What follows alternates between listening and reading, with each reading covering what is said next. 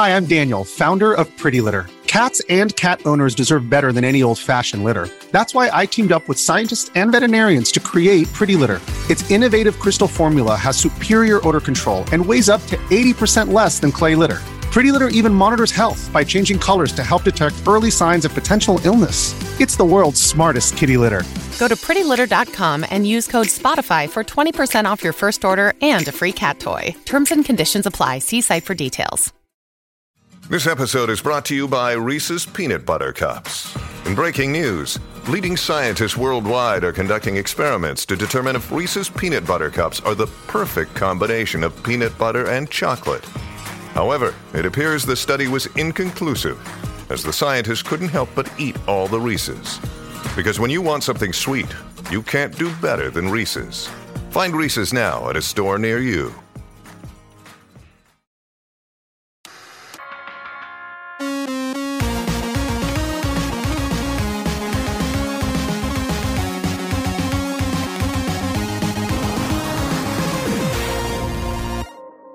Hey everybody, welcome to this week's Roundup. No special announcements or anything, but I do want to warn you, I have a pretty nasty cold, so I'm sorry if my voice is more annoying than usual this week. But let's jump in and talk about all the awesome stuff that's been happening.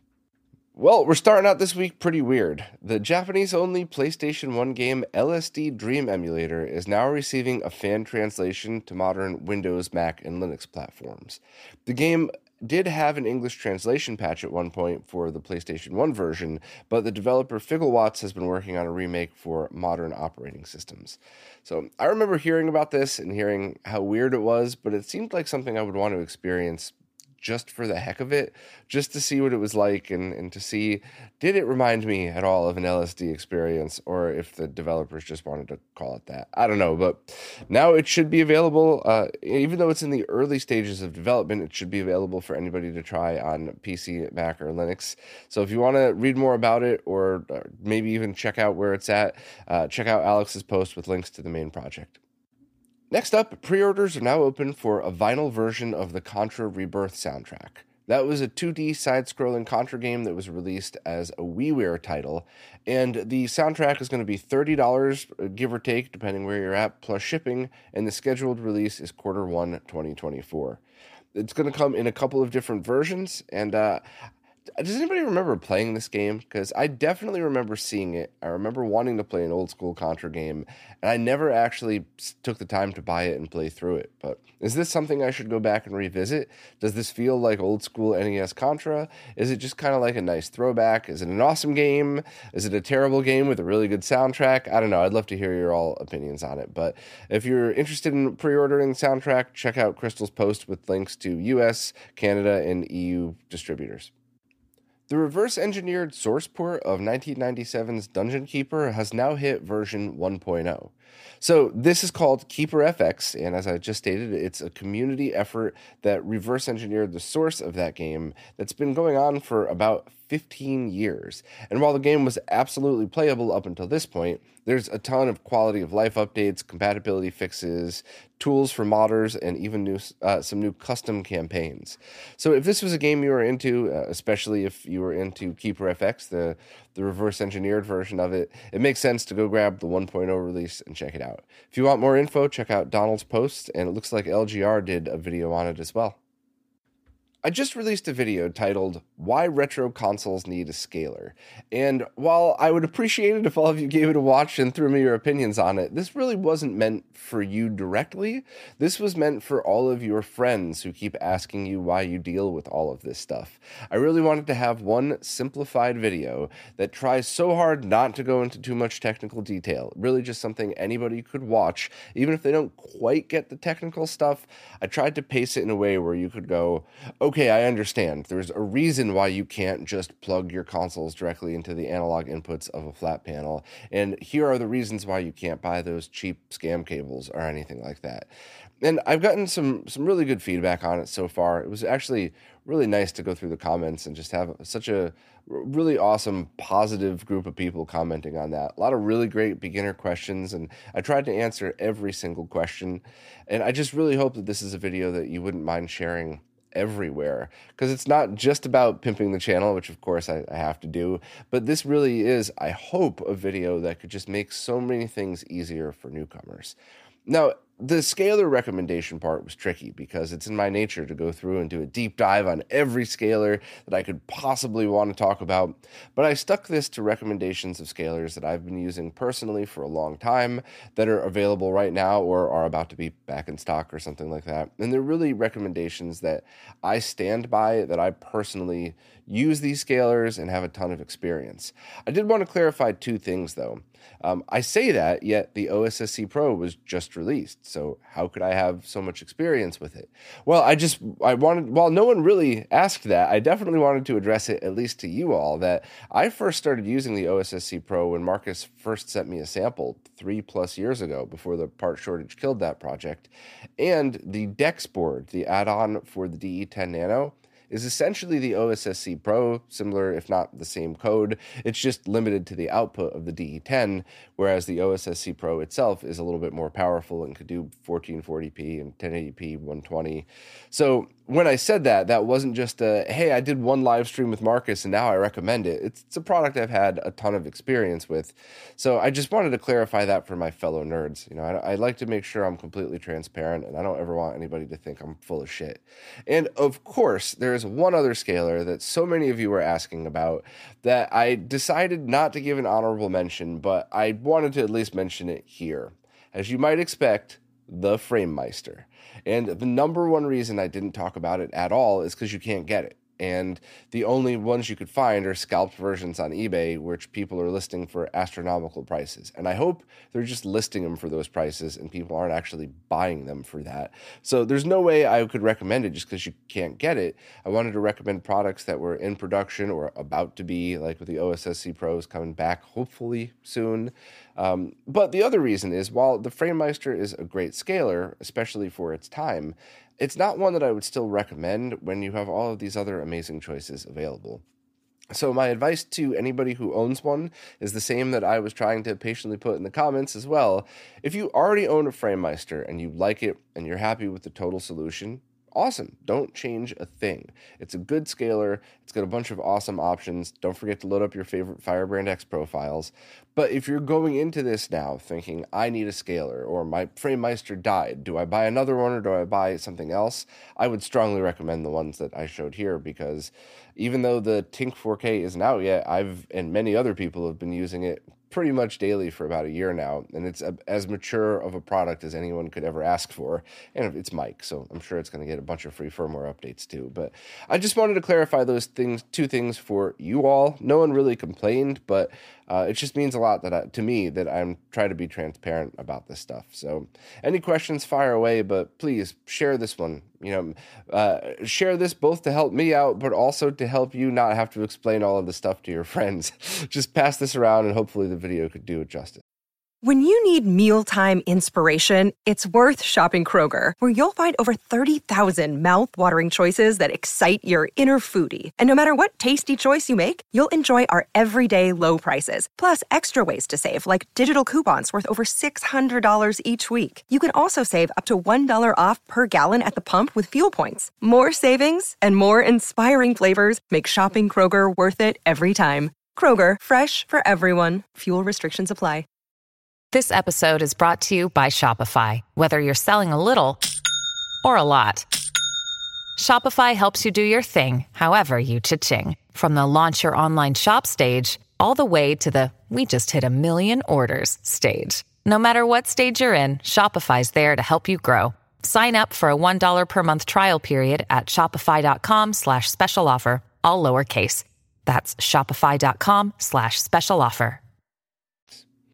Pre-orders for the HDMI-only version of the Morph Scalar will open this Friday at midnight, so Black Friday time, at a Black Friday discounted price of $350. Normally it's going to be $400, but for this pre-order it's going to be $350, which is an awesome price for something like that. And it's only the HDMI version. The analog bridge expansion module will be available next year. And also, the website and Dan on Discord said that the PCBs are still in production at the factory, and the ship date to customers will most likely be Q1 2024, maybe a little bit earlier. So there's a few more things to talk about, pretty much all positive, to be honest with you. I'm excited about this, but I do have one very strong opinion I would like to share first, in that the fact that Pixel Effects said, hey, the PCBs are still in production, here's where we think the ship date is awesome. I love to see that type of transparency. I don't think any reasonable adult would be angry if something happened and it got delayed a month because there was a hiccup at the factory, as long as there's honesty at the beginning. There were a few people that kind of expressed some concerns with that, but you got to remember, Pixel Effects says every product that they've opened pre-orders for, they've shipped, and they've all been good products. So you're always welcome to form your own opinions about that, but I definitely wanted to lay my opinion out there, and that pre-orders are opening up now. You get it at a discount. It is the HDMI only version. Some more cool stuff about that for the next post anyway. But I just like that they're honest about that. Like, hey, they should be here, but here's what happens if they're not. I know a lot of people like to have everything in stock before shipping, but I see the advantages to both, and I think that's totally cool. Some other things to update. Matt Buxton from Video Game Perfection posted the first footage of the morph powering up. Now, Matt had posted on social media a picture of the morph, and I had annoyed the ever-living crap out of him until he had posted a picture of it actually booting. And I wanted to see your average scenario for something like this. So he plugged his GameCube with the GC Mark II into the morph, into a TV, and just showed it powering on and working. And that's all I asked for, because while many of us behind the scenes knew that the morph was a real product that you could get, there were very legitimate non-trolly concerns from people that said, how could they open pre-orders on a project no one's ever even seen powering on? So I annoyed Matt to no end. He posted that video, and now you could rest assured the morph is a real product. I think most people behind the scenes knew it was anyway, but it just goes back to, you have to make sure to let your customers know what's going on and how things are real or not. Now, Matt didn't have time to do a deep dive analysis, and with respect to Matt, that's not what he does. So I wouldn't ask that of him anyway. I just wanted to see it powering up and working, because I really didn't want to come on this week and talk to you about a pre-order when I knew so many of you were questioning it. And, it's one thing for me to say, oh, I'm sure it's fine, but now we know. Here it is. It powers on. It's got the same interface style, just like I speculated. It's basically like an N64 digital retro gem, but in a scalar form, which I personally thought that was great. I mean, you're welcome to your own opinions about which UI you prefer or don't prefer or whatever else, but I certainly don't have any issues with that. I do wish that they had posted some basic demos, though, like lag tests, which would be very easy because Dan and Christoph were the ones that invented the time sleuth. And I do think that there should have been a little bit more info directed to their customers to put their minds at ease about a few certain things, like how much is the analog bridge going to cost? In their previous press release, which they did not really talk about at all now, they said it was going to be like $399 for the HDMI only version and $499 for the analog bridge. But does that mean that the analog bridge by itself is $100? Is it going to be more? If it is more, will the people who pre-ordered be able to get it at a discount because maybe they would have wanted it? None of those questions were answered. At least I don't. If I missed it, please let me know and I'll apologize. But I don't think any of those questions were answered at all.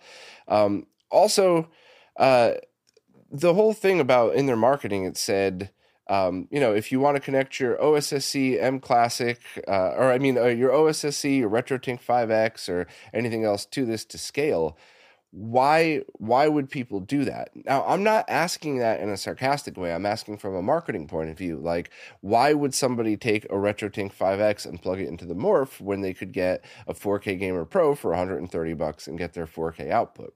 Or, depending on your TV, just turn the sharpness up on your TV. Some do a good job, some do a very terrible job, but certainly a free thing to try if you already own one.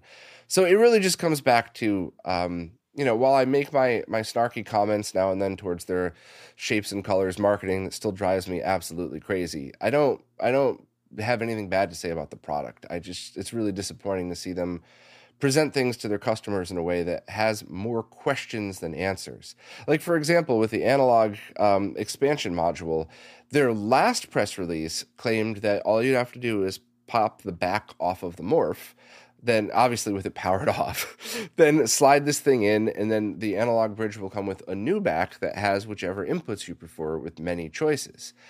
But what if you didn't read the first press release or weren't listening to these podcasts or just forgot about it because it was months ago? I heard a lot of people saying, well, so it's going to be like a tower of power where you have to stack these things on top of each other.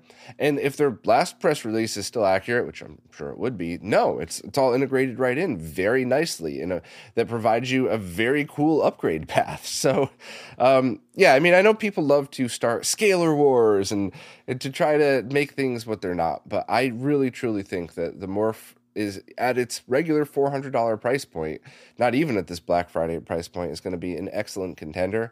And I think once the firmware is matured up, at least, I think there's going to be a pretty clear path for people's needs and what they want to do. And I think the morph fits very nicely in the choices that we have of all the other scalars out there.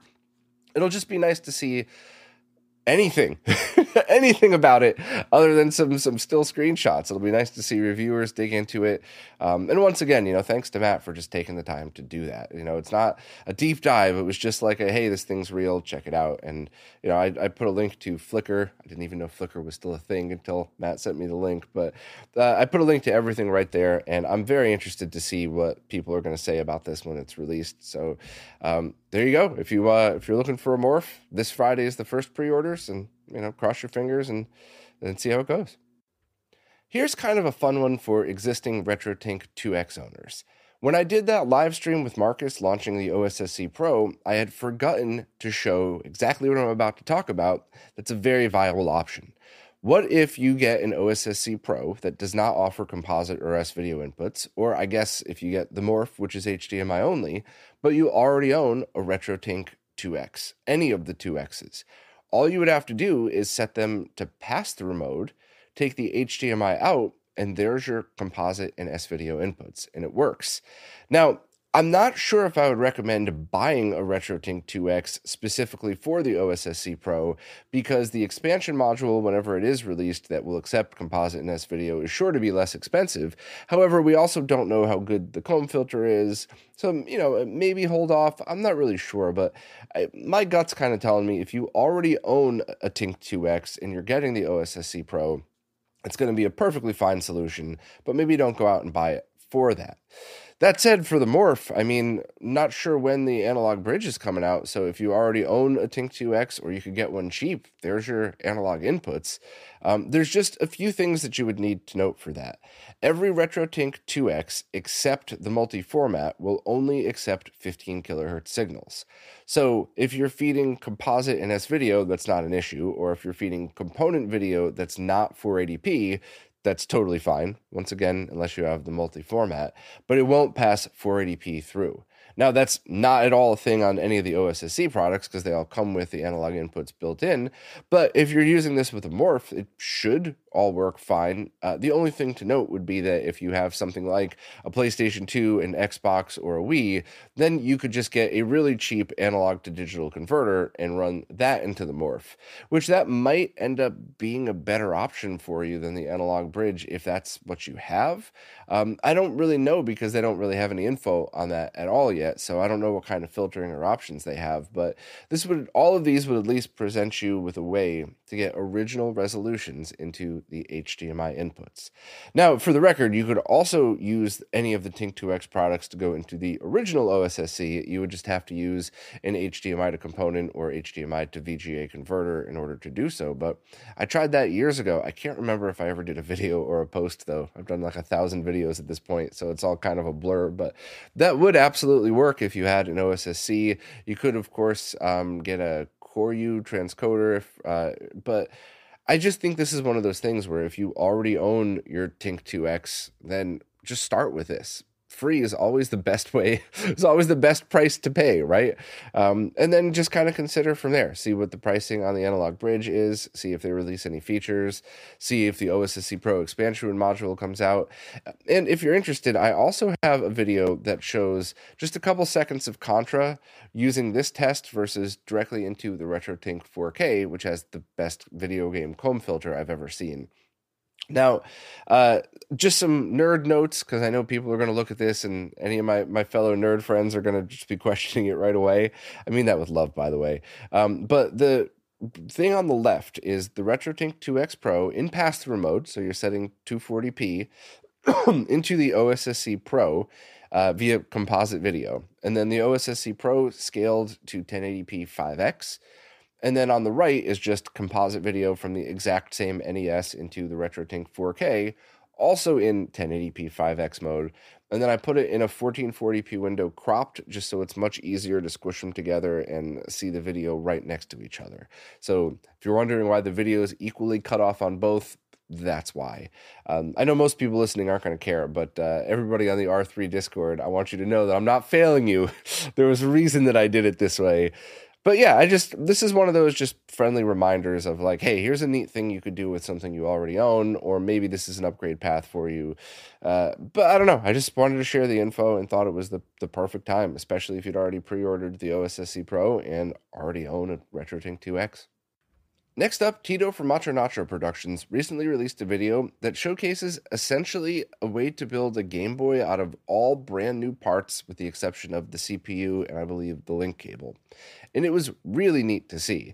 People had created reverse engineered motherboards from the original DMG and paired it with aftermarket shells, aftermarket buttons, aftermarket LCD panels, and the only thing you would have to do is move the CPU over.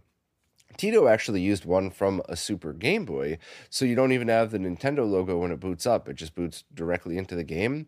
And I think this is absolutely an awesome way to use any Game Boy that has a dead motherboard.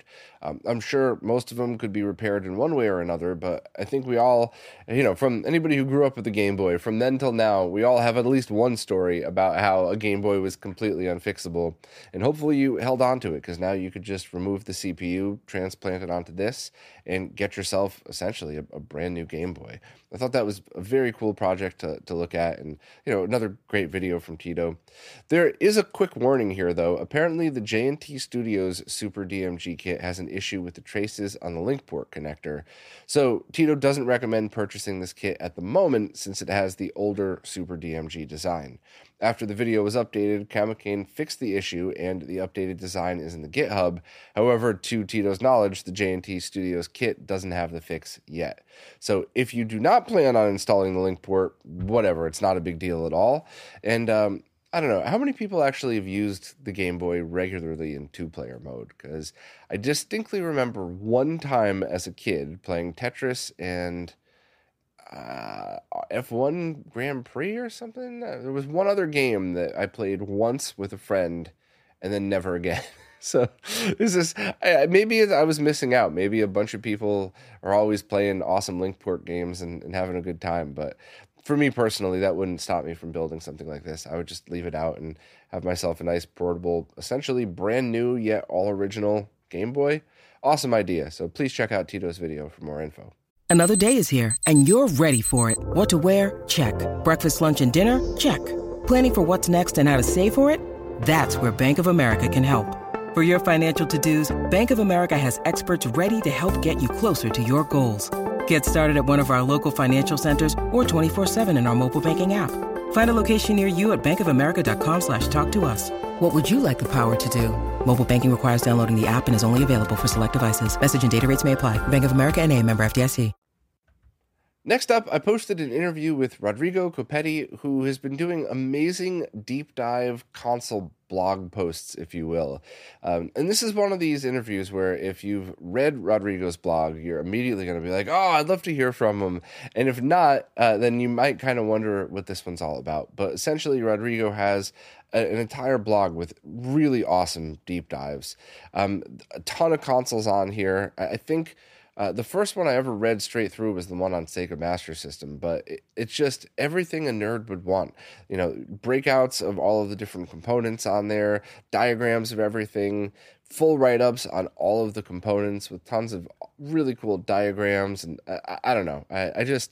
I can't gush enough over this because while I do realize deep technical write-ups aren't for everybody, that's totally fine, by the way. If you're into this stuff, you need to check out the blog, and maybe you would enjoy listening to the interview as well. But even if you don't listen to the interview, at the very least, if you have the slightest bit of interest in this stuff, please click on the link, go right into Rodrigo's blog, and at least pick your favorite console that he's done and skim through it. I think you're going to be thoroughly impressed. And it was an awesome chat with Rodrigo. It's great to finally get to know him, get to know somebody whose blog I've been following for a while, and hopefully we could follow up again in the future and kind of continue the conversation. But this was a fun one, and I appreciate all of Rodrigo's work. Now it's time for this week's Mr. Updates, care of Lou from Lou's Retro Source. As usual, I'm going to be skimming through these, just adding my thoughts where I feel necessary, but if you want more details and visual examples, please check out Lou's video, because he really goes into detail with all this stuff. First up, the FPGA Game Boy Color by Funny Playing has now been released. It's a kit that you have to build yourself, but no soldering is involved. It has FPGA emulation of the Game Boy and Game Boy Color, supports cartridges for both of those systems, and uses a USB-C connection for charging and firmware updating. It's currently sold out, but the price was $70, which I just think is super cool. If you're a huge fan of the original DMG and the Game Boy Color, that might be a really fun way to get essentially a brand new one. Next up, Grumpy Old Gamer in the UK is selling Mr. Laggies for £11. So basically, if you were looking to pick up a Mr. Laggy and you were in Europe, now's a much easier way to get it. No disrespect to Wicker Waka, it just shipping costs a lot of money. So if you're in the US, still go to the Tindy store, and then if you're in Europe, I would check out Grumpy Old Gamer. Next, Gangbusters is now released for supporters from Hotego, and that's a Konami arcade vertical shooter where you control a law enforcement officer to help clean up the streets. And Hotego also released the Final Round Core to the public, which is an arcade boxing game. There was also maintenance updates to Simpsons, Ninja Turtles, Karate Champ, and Block Block. Next up, Ronnie Snice released a new Castlevania wallpaper for the Mister. You can update them just by enabling it and update all. And seriously, do it. There's no reason not to. The wallpapers are amazing. It's completely free. Takes up a couple of bytes on your SD card. You'll appreciate it, I promise you. Next up, Robert added an option to de-dither games in the N64 core to smooth out graphics in certain situations. And also, the TLB has started to be implemented, so now Mario 64 doesn't need a patch in order to work on it. Robert had done a couple more Patreon posts and Twitter posts showing the details of this stuff, but it just keeps getting better and better. Next up, there's a new developer that is working on developing a Mr. FPGA core for the arcade game Toki. It already looks to be pretty far along in development, but the sound port needs to be developed. And lastly is something very cool, but make sure you listen to what I say because it's going to be very easy to misunderstand this. The user Just a Guy on the Mr. Forums released a couple of forked cores that run at a horizontal 4K resolution. And that was achieved by using a lower vertical resolution like 720, and then you could enable the stretch to fit setting on your television to fill the screen. You could get these cores for the NES, SNES, Mega Drive, Mega CD, PlayStation, and TurboGrafx 16, and you have to manually install them. So the reason I'm just being careful about this is because I don't want people to think, oh, the Mister can do 4K now. Technically, but not really. And there's nothing wrong with this. I'm happy that Just a Guy was able to do this experiment, but it's really going to come down to your display, how your display stretches vertically, and what advantages you might gain from this. And this is one of those things where if you have a display that doesn't scale to 1080p to 4K the way you would like, maybe give this a try and use the fill mode and see if it looks better. I think while this is not at all the same thing, one of the best examples of this is when one of the videos John Lindemann did showed how if you had set whatever device he was playing to 16:9 mode, so improperly stretched, but then use your TV to force to 4:3 mode, you don't get any shimmering, and it might actually be a better solution than running in 4x3 mode. So while that's not what this is, it was a good example just to say, maybe this is one of those things where if you're able to run this core, it'll work better on your TV. But, with no disrespect at all meant to Just a Guy, I just want to be clear that this is not a 4K core because the DE10 isn't going to be able to handle that. But I love stuff like this. I love nerd experiments, and I bet you there's a couple of people out there that are going to try this and go, I actually think it looks better. So thank you, Just a Guy, for doing that. And especially thank you to Lou for keeping up with all of this stuff, because I sure as heck can't. And it's just so nice to have it all in one place so I can get all the Mr. News that I need just easily scrolling through. So thanks very much, Lou. Don't forget to subscribe to him on YouTube. Next up, JB is offering a Black Friday discount of 20% on all Gun for IR kits. And I believe that includes the software license as well as any of the kits that you could purchase. If you're not familiar with the project, I did a live stream with JB a while back where we kind of dug deep into this, and I learned as I went, which I know that annoys many people watching those because I make all the mistakes anybody would the first time you used it. But it's a good idea of how this thing works.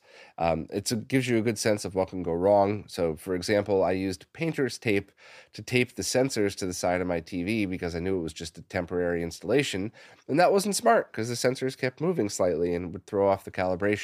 So there's a couple of really good tips in there that you might want to pick up on, but I think the one thing that I took away from it was when it was working properly, it was very accurate and very fast, to the point where there was one PlayStation game we were playing that has an on-screen cursor in the game, and when we enabled the on-screen cursor for Mister, the Gun for IR cursor was updating faster than the one built into the game. So it's an awesome solution. It's going to require hardware or software emulation, and getting it set up in the Mister wasn't the most intuitive thing. I think that the Mister team and JB actually had done a lot of work to make it easier than certain other solutions, but if you really wanted to use light gun games on a flat panel, this is something you should consider.